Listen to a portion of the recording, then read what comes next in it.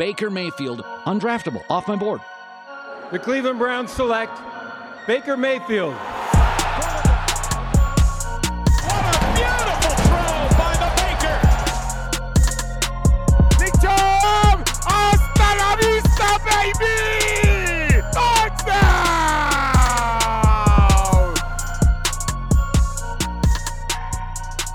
Welcome in to the OBR Film Breakdown, which is brought to you by our good friends at TickPick.com. Make sure you go there today to TickPick.com/breakdown, TickPick.com, to get that $10 off your first order by going to TickPick.com.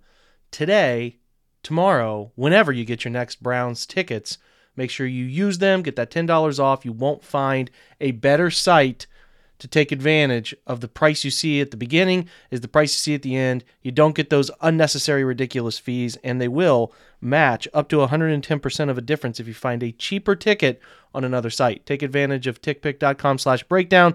Get $10 off your first use. Okay, so we're going to shift. We're going to start a little reminder before we begin. Not a reminder, but maybe you didn't see it. Maybe you did. I'm kind of taking a step away from Twitter. As far as being readily available, got a 9-to-5 that I need to focus on a lot, and the toxicity in Browns Twitter is, from both sides is out of control. People going after each other personally, it's not a safe space, not a healthy space for a lot of people, and is doing me more detriment to anything that I put out than anything good. Like, I can post a couple great plays from Baker, post a couple bad plays, and people just from both sides come after me. It's not worth it anymore. I think you guys know to come find my opinion on the podcast. Going to continue to do this thing every day. Going to continue to be on the OBR all the time. So, that's where you can find me. That's the place to find me. And I don't think Twitter, where I, made my account private because I'm just tired of dealing with people. Dealing with the negativity, the arguing to just argue. Just want to make sure that that's clear where you can find stuff. If you're so interested in, Measly Jake's opinion, you can find it there. Otherwise, going to try to start every one of these with my thought of the day, something Browns related typically.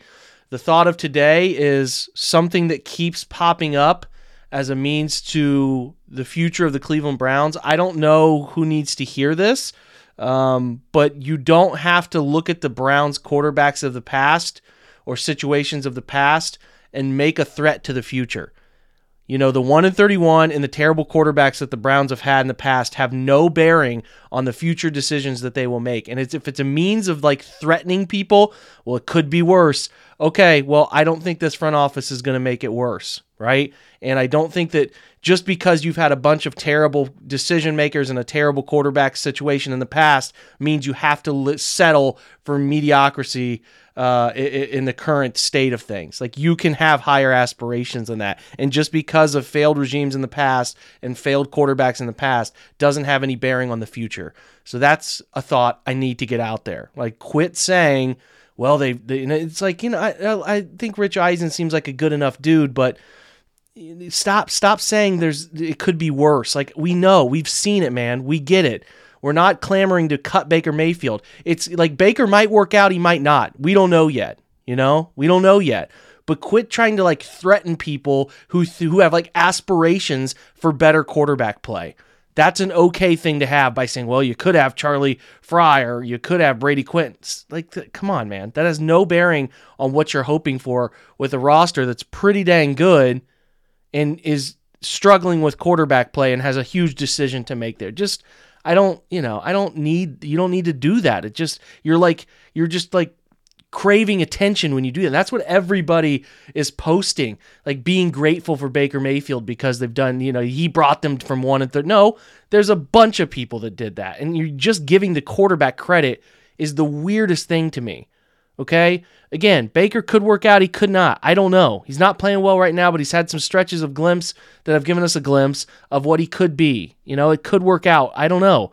But quit trying to claim that it's the past has a bearing on the future here. It's a weird thing you're doing for attention, in my opinion, to try to get people to support your cause or something. It's just strange. Anyway, we're going to talk real quick about the offense from this game, which was absolutely miserable. Their personnel, which I'm going to write up for the morning by lunchtime, The Browns personnel is crazy to me. It's all over the board. They have a very significant lead in 13 personnel, like a jarring lead on anybody else. I'm talking almost 3 times as many usages of snaps of 13 personnel. So in this game, it was 11 personnel 28 times, 12 personnel 14 times, 13 personnel only 12 times, 21 personnel 5 times, 22 personnel 7 times. They ran motion on 33 of 66 snaps. That's pretty standard for them. But like, what was amazing to me looking at the data when I look at Sports Info Solutions, who does a great job with this, the Browns have run 134 13 personnel snaps. That's by far the most in the NFL. The second highest is Tennessee with 55. That's a jarring number. They've thrown the ball, again, let's just look at this. And again, I'm going to have it written up at the OBR.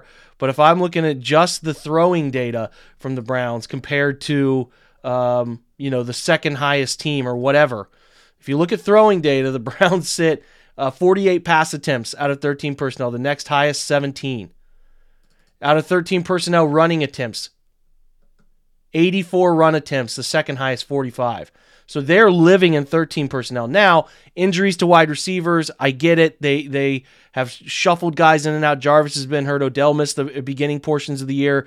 DPJ in and out. The reasoning is obvious, but if you're looking for like a lack of explosive pass plays, I don't think you have to look much further than that.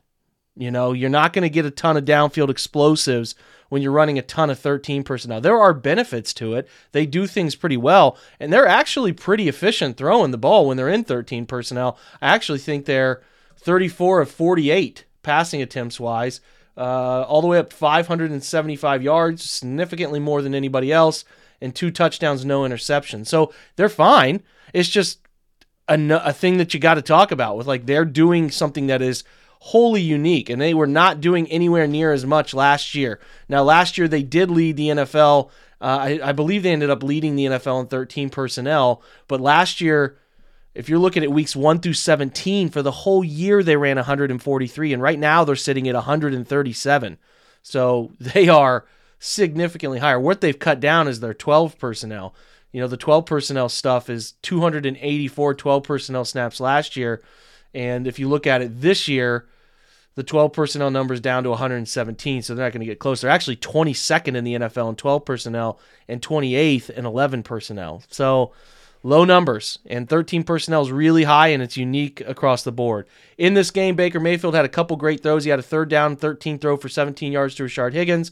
Posted that clip. He had another great throw, which ended up with 2 big-time throws. One was that ball to Higgins. The other was a corner route to Jamarcus Bradley that I posted, which was a fantastic throw, where he kind of manipulated the corner to get him to bite on the first layer of the concept, the medium. It's probably a 10 to 15 yard out, and the corner he hit at about 45 yards on a line. Great throw. Great throw, and proves that the arm is still more than capable. The problem is he struggled against pressure, 1 of 6 for 3 yards when blitzed, 0 of 6 on the game when blitzed, period. Had an interception against the blitz, which is a 25.2 grade, and then a 59.2 under pressure grade. When he was not blitzed, he was relatively fine, a 72.6, but a 48.0 clean. When he was untouched in the pocket, he had 2 interceptions, 173 yards, 14 of 23, and 15 of 29 on the day, $176, 2 interceptions and a touchdown. Again, we're back to the same thing with Mayfield. It's the lack of consistency, missing easy throws that NFL quarterbacks across the league are making, and then also coupling in those big-time throws where you're like, okay, that's a glimpse of who I think he could be, and that's why it gets really frustrating. I've gone on and on about the injuries, not going to do it again. Talked about it with Jordan Zerm last night if you want to hear my opinion. It's all very weird.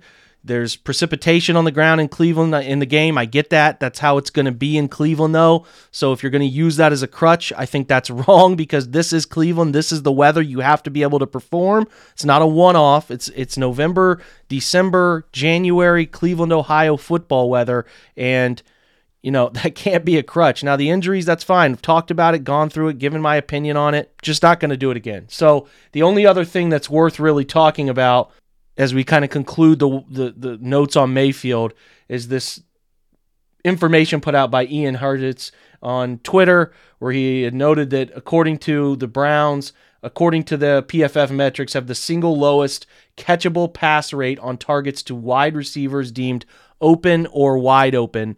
And that tells you quite a bit about the season and why the offense is off, why they're putting up fewer points, why the quarterback play is failing, and why you feel like the Browns can't score. They're missing the layup plays. They're missing the wide open throws.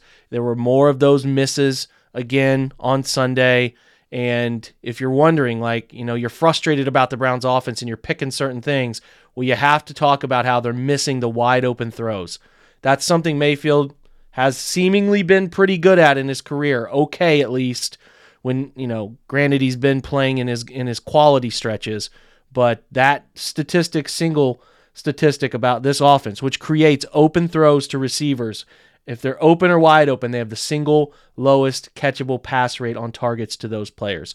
That's a problem, guys, and that's why the Browns offense is stuck in motion and can't go anywhere. So I thought the line protected pretty well for the day. If we look at grades specific to pass protection, the pass blocking numbers, looks like here there were 33 dropbacks for the group. The only guy who struggled was Blake Hansu, but he only gave up 2 pressures on the day, 42.4. Everybody else kept him clean except for one quarterback hit from Jedrick Wills, but 89.2 from Bitonio, 72.8 from Teller, 86.0 from J.C. Treader, 79.8 from Jedrick Wills. So yeah, really good across the board. Wyatt Teller did have a lower grade on true pass sets where he had a 61.9, but still really good pass blocking on the day.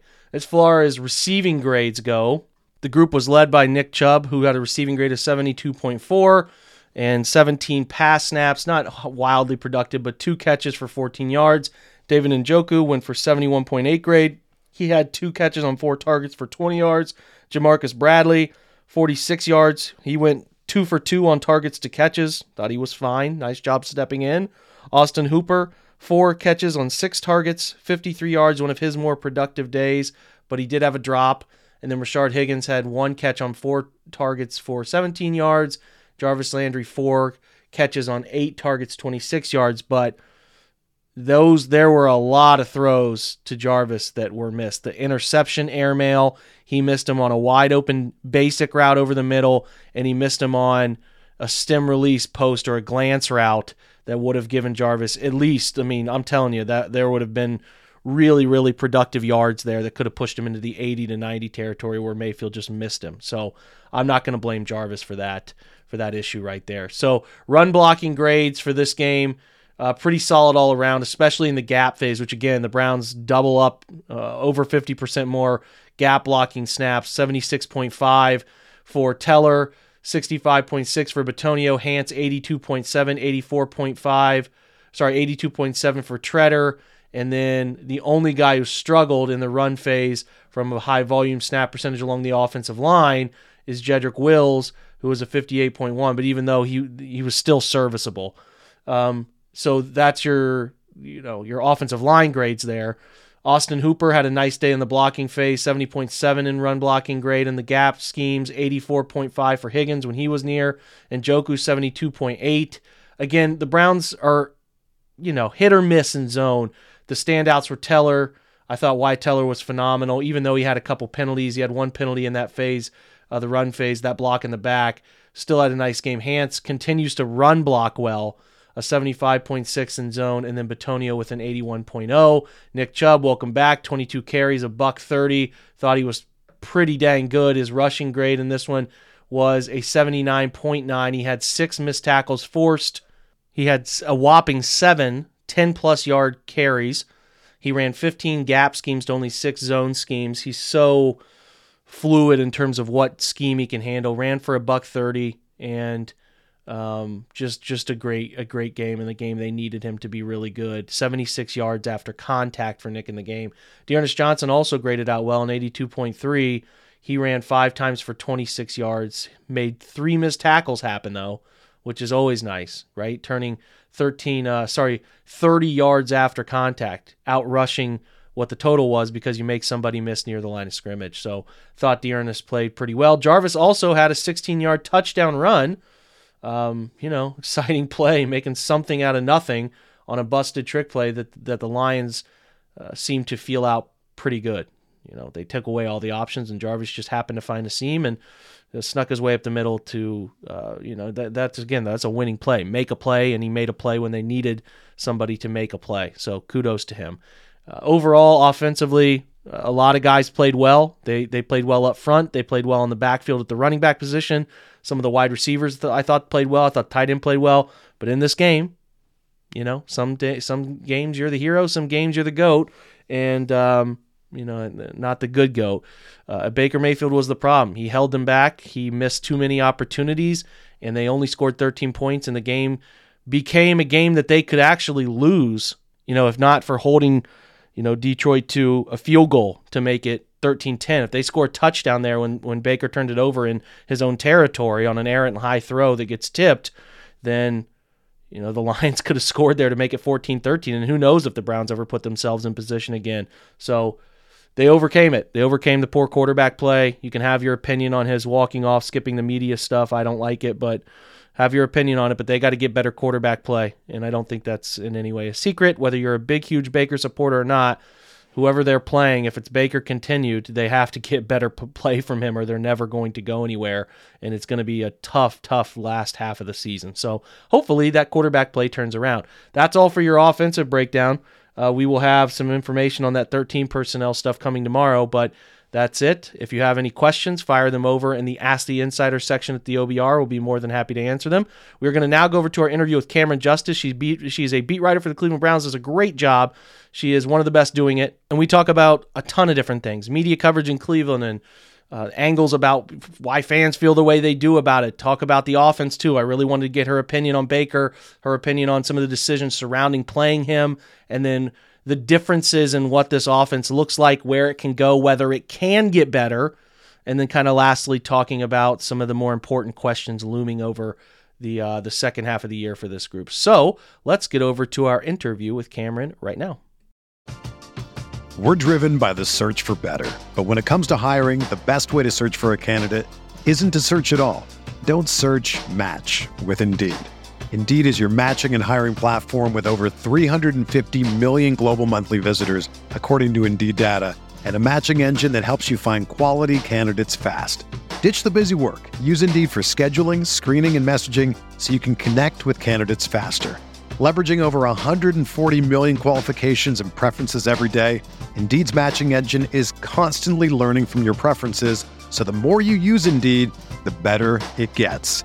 Join more than 3.5 million businesses worldwide that use Indeed to hire great talent fast. And listeners of this show will get a $75 sponsored job credit to get your jobs more visibility at Indeed.com/Blue Wire. Just go to Indeed.com/Blue Wire right now and support our show by saying that you heard about Indeed on this podcast. That's Indeed.com/Blue Wire.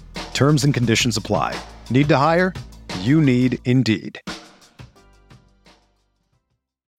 When you need mealtime inspiration, it's worth shopping Kroger, where you'll find over 30,000 mouth-watering choices that excite your inner foodie. And no matter what tasty choice you make, you'll enjoy our everyday low prices, plus extra ways to save, like digital coupons worth over $600 each week. You can also save up to $1 off per gallon at the pump with fuel points. More savings and more inspiring flavors make shopping Kroger worth it every time. Kroger, fresh for everyone. Fuel restrictions apply. Okay, welcoming in Cameron Justice. Cameron, how are you? I'm good. How are you?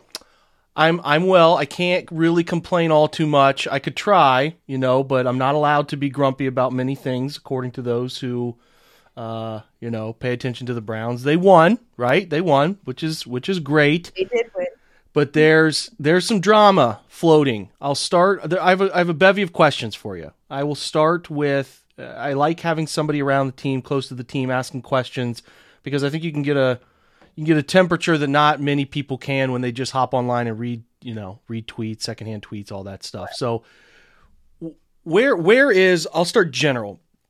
You've covered this team different years. Is there a feeling of like true toxicity going on, or do you think it's just maybe a little bit, I guess, amplified by what social media can do sometimes? Or do you think that there's some hostility going on between different, because, last week it was the coaches were getting kind of called out by the players. Then there's some things going on about why certain players are playing maybe they shouldn't be. I guess I'm just gauging amongst what you've seen. Are you concerned about the chemistry of the team, that sort of stuff? I'm not. And I will say, I think things are, like you said, amplified online. I think it's very easy to take a quote or two or take a segment and kind of run away with it in your mind of what they're talking about, read into it a little bit too much. Mm-hmm. Now, with that being said, I don't think it's perfect right now. I do think there are a little bit of messiness. There's a little bit of messiness going on within the team and the organization. Nowhere near what we've seen in the past, of course. And nothing that's out of control and out of the realm of, an easy fix. And they say it all day long that, winning solves everything. I don't think that necessarily rang true on Sunday against the Lions because that wasn't the win that they should have had. Maybe not, it didn't look the way that it probably should have. And I think that was very frustrating. But I think that's what it is more so than anything, is frustration. I think a lot of players are frustrated with their own performances, with their performances as in units, different positions are frustrated with their performance across the board and trying to motivate each other to be better. And sometimes it plays out, and then you get those games like the Bengals game where everything is firing on all cylinders and it looks great, and then you follow that up with the game against the Patriots and everything looked horrible and everything fell apart. And I think that just having so many different looks this season, so many different performances across the board and across the roster, like good, bad, mediocre, it's hard to pinpoint where this team is, and there's so many different areas in which they have to grow. I think that is a frustrating thing for them, and I think that's kind of those vibes that you're getting, frustrated with themselves and frustrated, I think, a little bit with each other. And you've seen players call coaches out, like you said, and you even call some players out about stepping up and executing and being better. Myles Garrett is a very vocal leader, and he's not afraid, and he doesn't shy away from saying, you know what, we're putting pressure on. We got to step up. We got to execute. We need guys to make plays behind us. If we're putting pressure on, you got to do your coverage. And I think sometimes when you hear that, it sounds like the locker room is lost and all that. And I think it's really because last year we saw with Kevin Stefanski, everything was very closed up, buttoned up, tight-lipped, no leaks, no drama, and it helped that they did really well towards the end, like at the end of the season, of course, but everything was very buttoned up, and you're getting a little bit more, feedback from players during press conferences and on social media, and you're seeing more than you saw last year, and it feels like maybe the team is like losing that sense of keep things in-house in the sense that they had last year that was like so much different from Browns of the past. But I don't think that it's to the point where, it's the locker room is lost or it's so toxic and this can't ever come back. But I do think that there are decisions that are being made and that have been made, and that maybe not everybody on the team is necessarily on board with. Mm-hmm. But I think that in that sense that they might not be on board and they might show a little bit of frustration here or there. But overall, I think when it comes to the brotherhood that they've said that they've had, I don't think that is lost. I think sometimes their frustration just outweighs things and they feel compelled almost to talk about it. And we didn't see that last year. And so it seems like dysfunction, but I think they do a really good job after to kind of get back on track and try to make sure that the toxicity doesn't spread, to a point where it's not fixable anymore.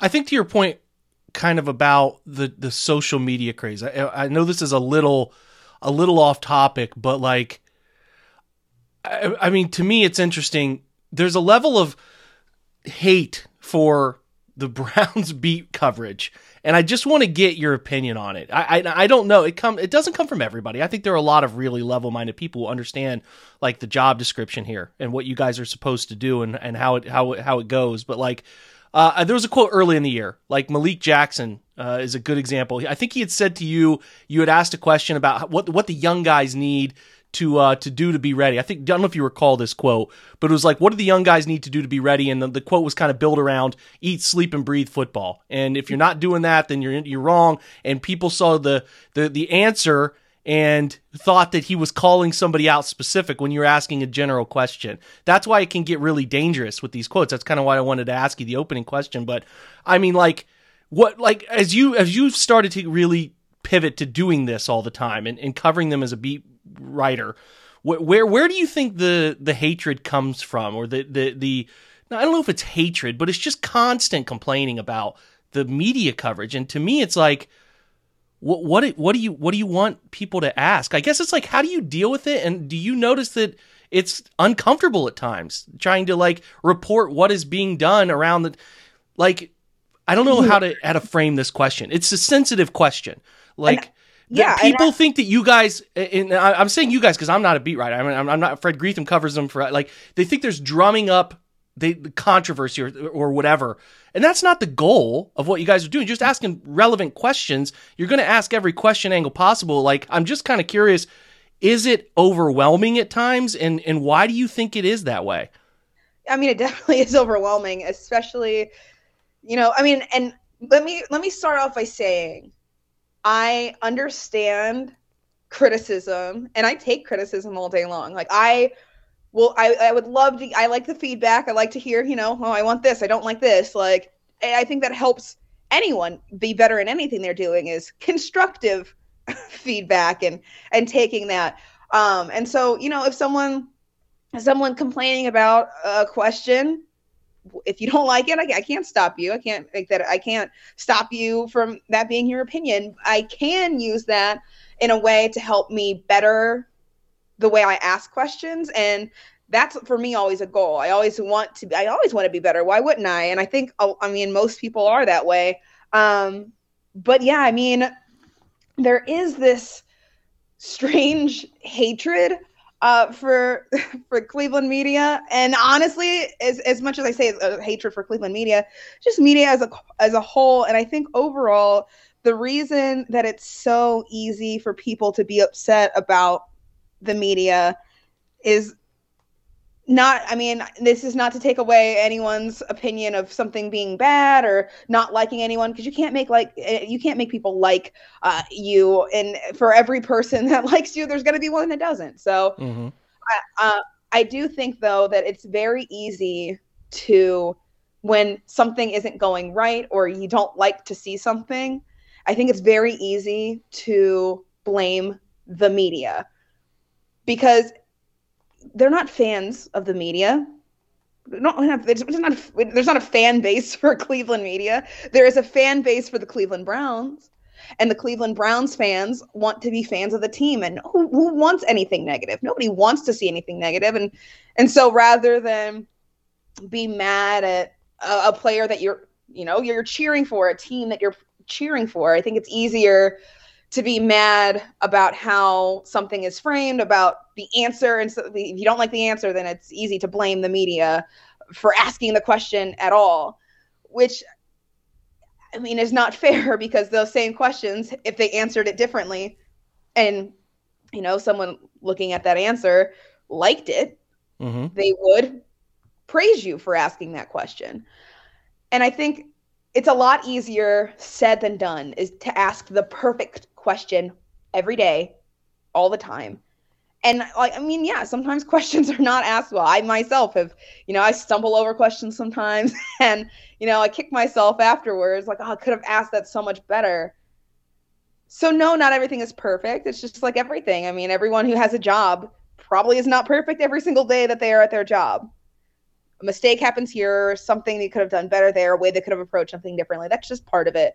But I do think what you were saying, I think it is, I think there is this hatred, and it's not uncomfortable. always. It's uncomfortable Yeah, at times.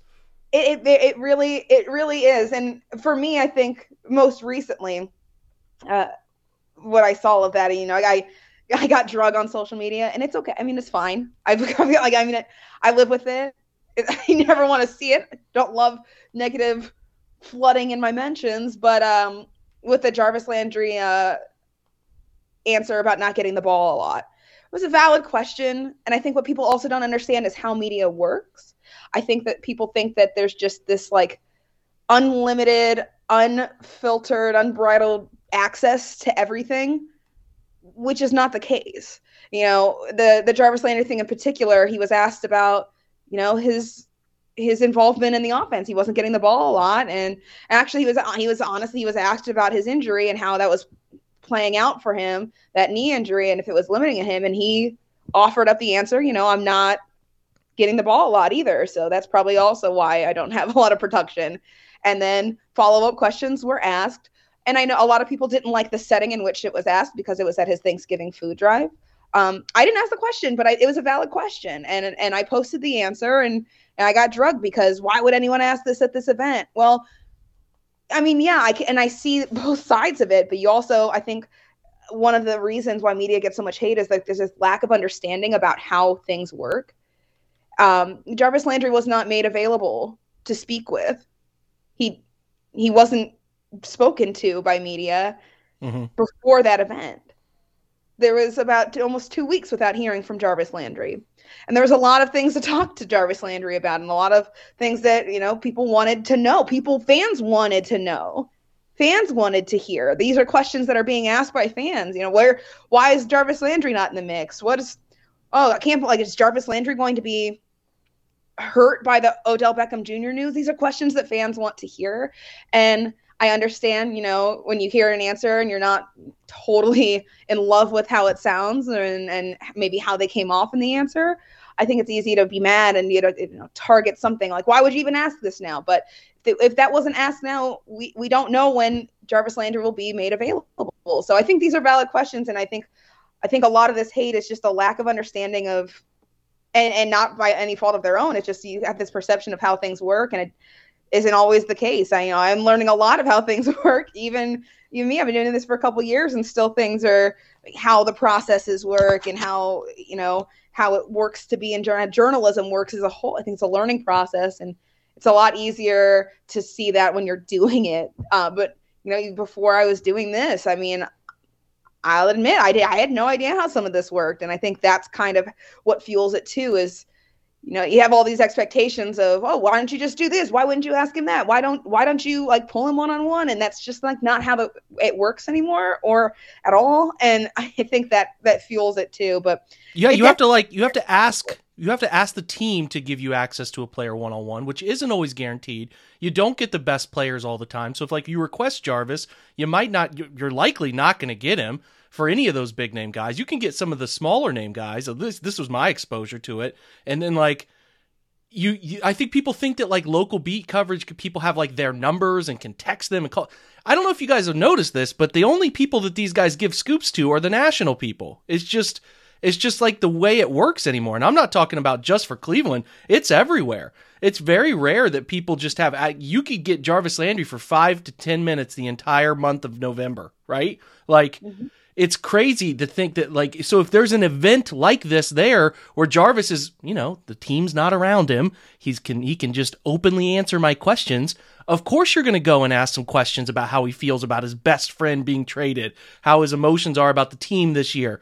I think you're spot on when you say people have a misconception about how much access the coverage gets on a daily basis, period. And that leads to a lot of unnecessary hatred. It leads to a lot of unnecessary take your anger out on the Browns season on me type of stuff. And it's uncomfortable. So I really wanted to get your opinion on it because, I don't know, if we shed light on it, maybe it'll change the way people look at it, the way people think about it, and give a second chance, or not a second chance, but a second thought before firing off that grumpy tweet. You guys are trying, you're trying, and it's not easy. It's not easy. You don't get the access you used to all those years ago where, you didn't have a cell phone number of a national media. Everything that was newsworthy came from the people around the team who visited the locker room and talked to these guys and had one-on-one time with them. And it's just so different than it used to be, when you covered the 80s or the 90s Browns. It's just, I think people miss that. And I wanted to touch on it, but let's transition a little bit here to what's going on with Baker. So it's pretty obvious to me that he wants to play, and although there are times where he's hurting the group more than helping, it is.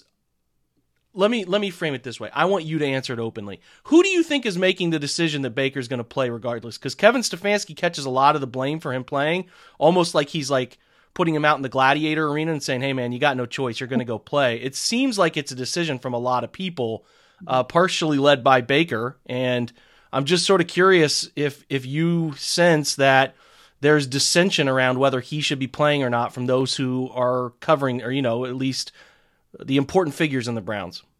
Yeah, I do. I think it's more than one person making this decision. I don't think, Baker Mayfield is out there like, I don't want to play. And Kevin Stefanski is like, good luck anyway. You're doing it anyway. I don't think that's the case. I think Baker Mayfield wants to play. He wants to show his toughness, and he is a tough guy. You saw against the Bengals, it's not like he wasn't banged up in that game.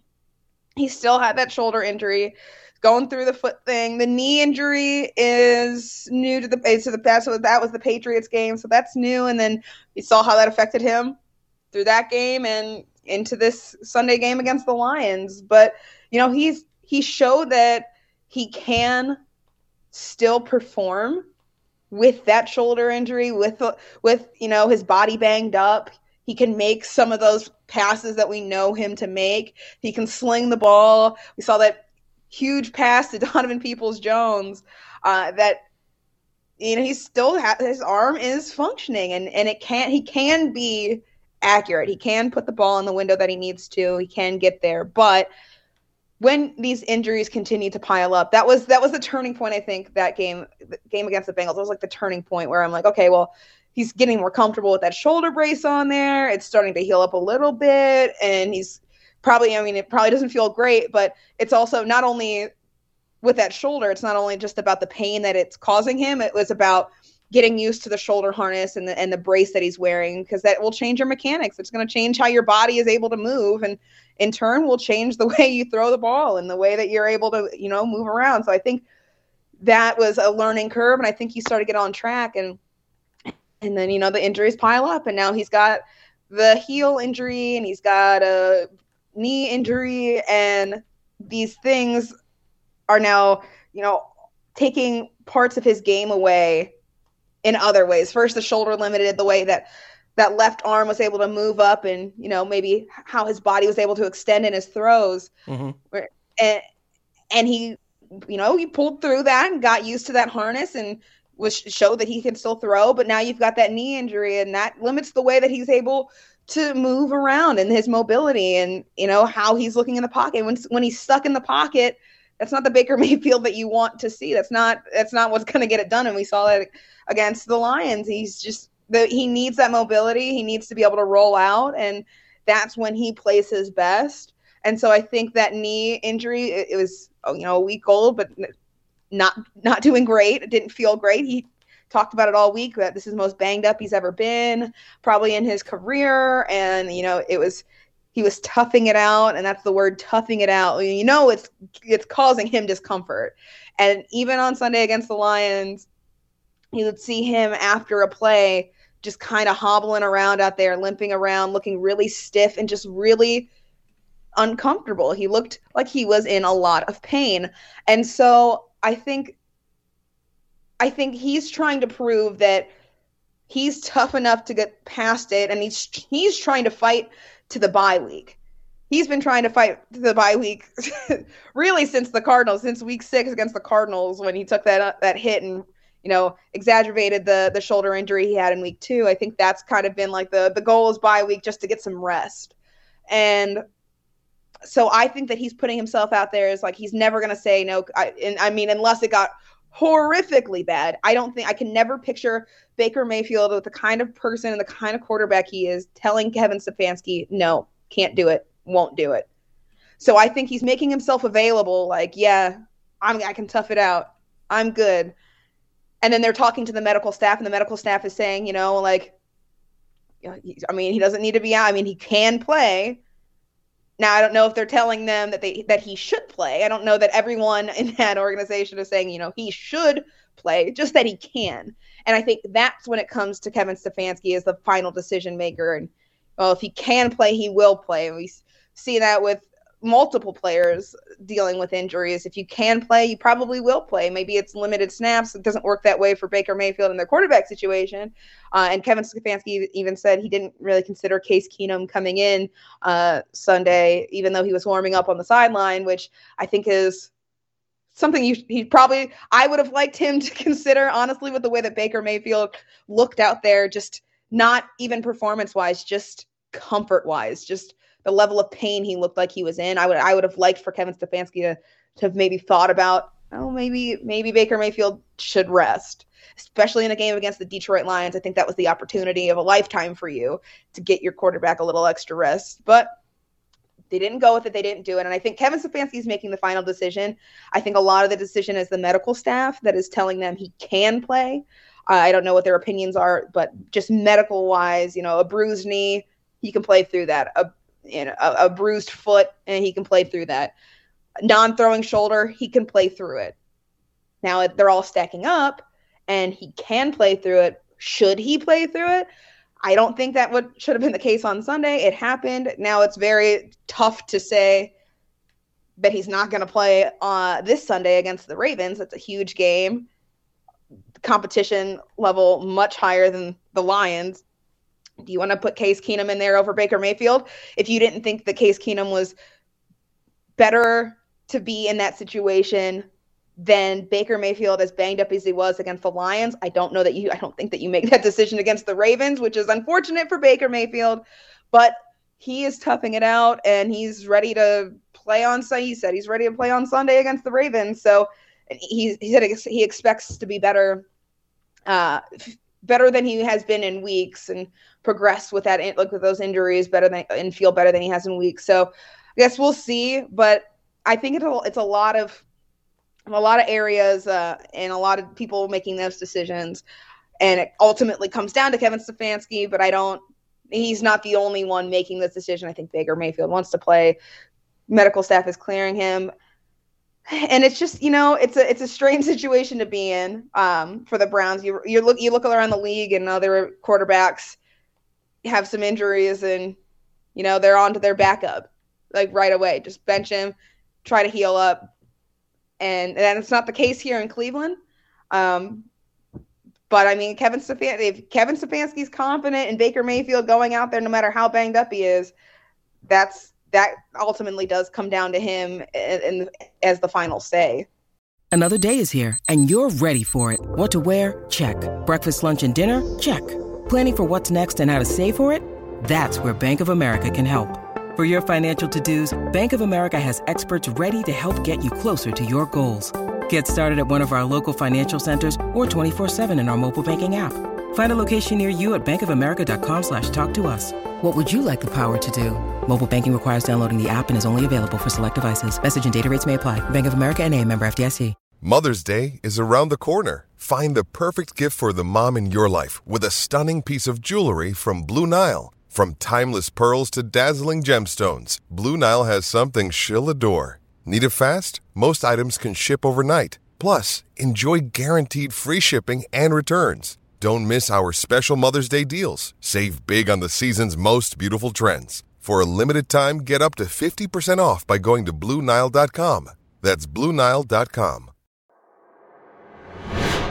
Okay, so you think it's Kevin's final say, which is fine. I mean, I just have been curious about it. I mean, especially when he said it's an organizational decision. It feels like there's a lot of hands in the middle of that pot of just, that decision. I'm trying to find an answer on it too, because we're all watching it and he's struggling, and you watch how the Cardinals are handling Kyler Murray and immediately not forcing that that guy to get out there and play and giving him a chance to rest up. So it's also different situations. They're playing a lot better football. Their record's better. They're safer.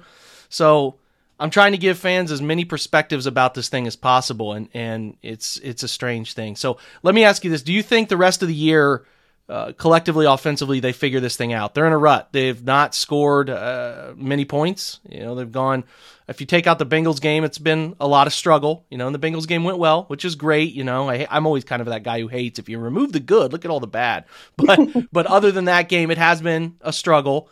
And, I'm kind of curious if you think the rest of the way they have enough to make a playoff push here, or do you think ultimately it'll end up just being they just don't end up clicking enough this year? They don't have enough firepower. Their health hasn't been good enough that they don't just, between Baker's injuries and everything else, there's just not enough there. I don't know that they're going to go, lights out, 100% figured it out, here it is. I do think that they have enough ability to make things click.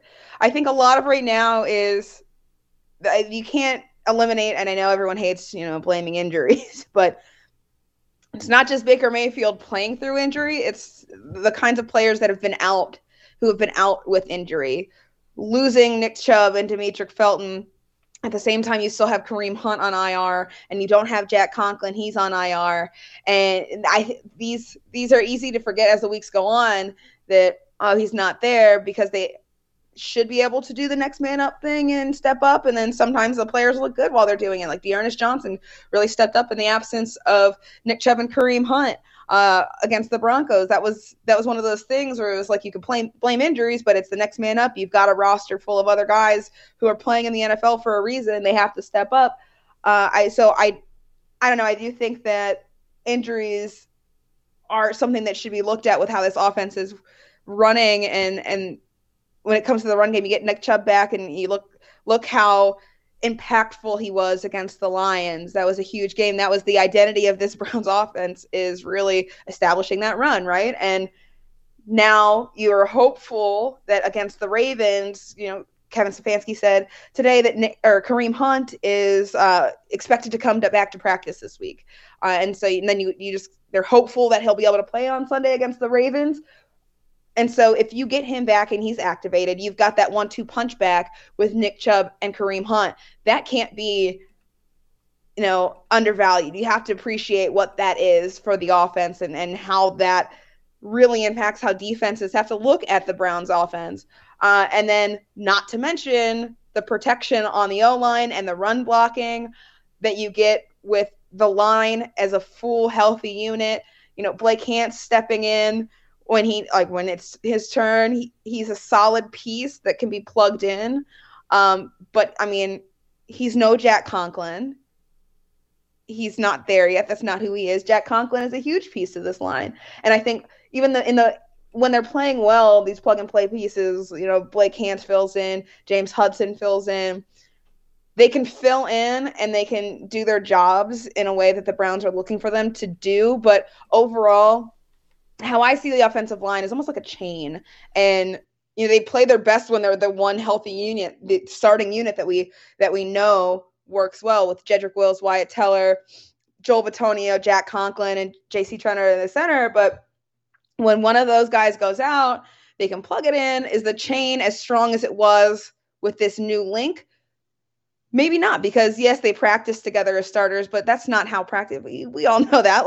The starters are going to get the most reps together, and then of course, your backups will get some reps starting just to keep them fresh. But that's not what they are intended to do. That you can't spend the entire time practicing all together, because you have to practice with your starting group. And so I think there's that missing bit of chemistry and awareness of what one person's going to do, playing off each other. And so getting them back, I think, will allow the Browns offense to start clicking a little bit better. They got the offensive line back healthy. If Jack Conklin comes back this week, as he's expected to, and you can work that unit as a whole, Baker Mayfield might feel a little bit more comfortable back there and not maybe be concerned about getting hit. You can see you can almost see that level of frustration he has, in the style of play that he's putting out there, being I don't want to say afraid, because I don't think that he's afraid, but aware that he might get hit.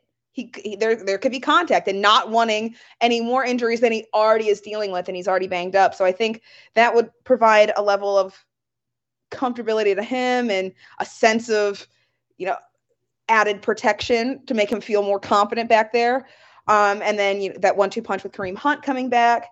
And then I think at the same time with the Browns offense running, using 13 personnel so much and really utilizing these tight ends, I think and you probably know the numbers more than I do. You're really big on your film analysis, but I would say that's being used more than I've seen it with this team. And we know Kevin Stefanski loves his tight ends and tight end usage, but that's been very prominent. I think the offense has been leaning on that, especially, Odell Beckham Jr. is gone. The receivers aren't really looking like they're involved in much of the offense. I mean, they are, but not in the way that you would expect some wide receivers to be involved. And so I think that, the team getting used to running with all these tight ends on the field and using them to the extent that they are, I think that you kind of have to figure that out. I think these players are figuring out, like, okay, maybe I'm not going to get the ball as much, and might be a little frustrating at times.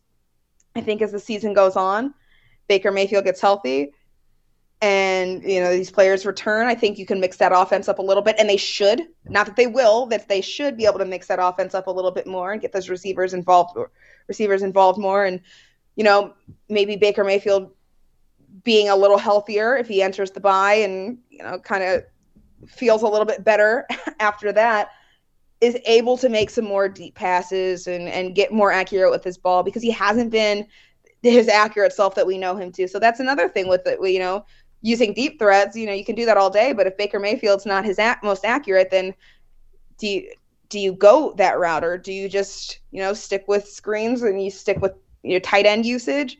So I think that a lot of how the offense runs from this point on will be based off of the health of the team and based off of the way that this team rallies around kind of how Kevin Stefanski has decided is the best way to handle all of these different problems and issues, health-wise and personnel-wise, how he's choosing to handle it. I think a lot of it will come down to how those players are reacting to that too. So it's a lot to take in and a lot to evaluate as is this going to get better?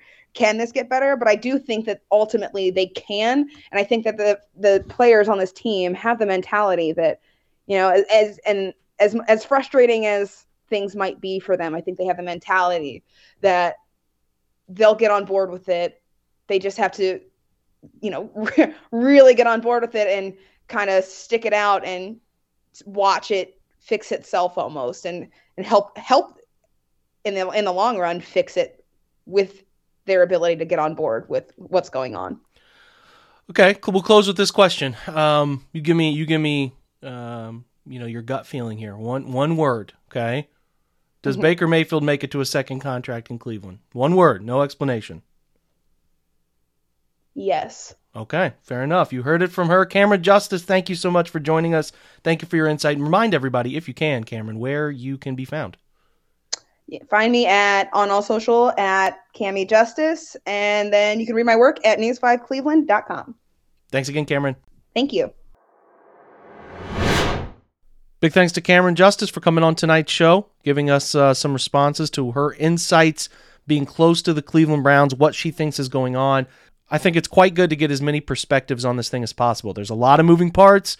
I'm not sure any one person knows what exactly is going on with some of the decision-making, who's in charge of some of those decisions. So I do want to bring in many different people to sort of hash out how it could be coming to the point that it's coming to. So Cameron had great insights. Appreciate her time. Appreciate you guys for being supportive, listening to the pod, download subscriptions. You know they mean the world to me. Always say it every time. They really do. They keep this thing moving along.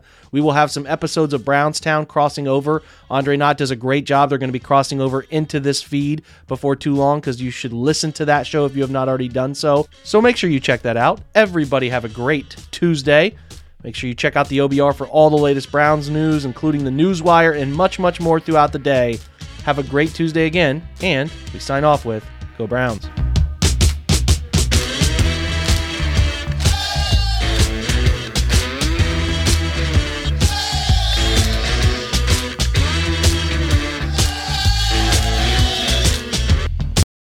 This is the story of the one. As a maintenance engineer, he hears things differently. To the untrained ear, everything on his shop floor might sound fine, but he can hear gears grinding or a belt slipping. So he steps in to fix the problem at hand before it gets out of hand. And he knows Grainger's got the right product he needs to get the job done, which is music to his ears. Call, click Grainger.com, or just stop by. Grainger, for the ones who get it done.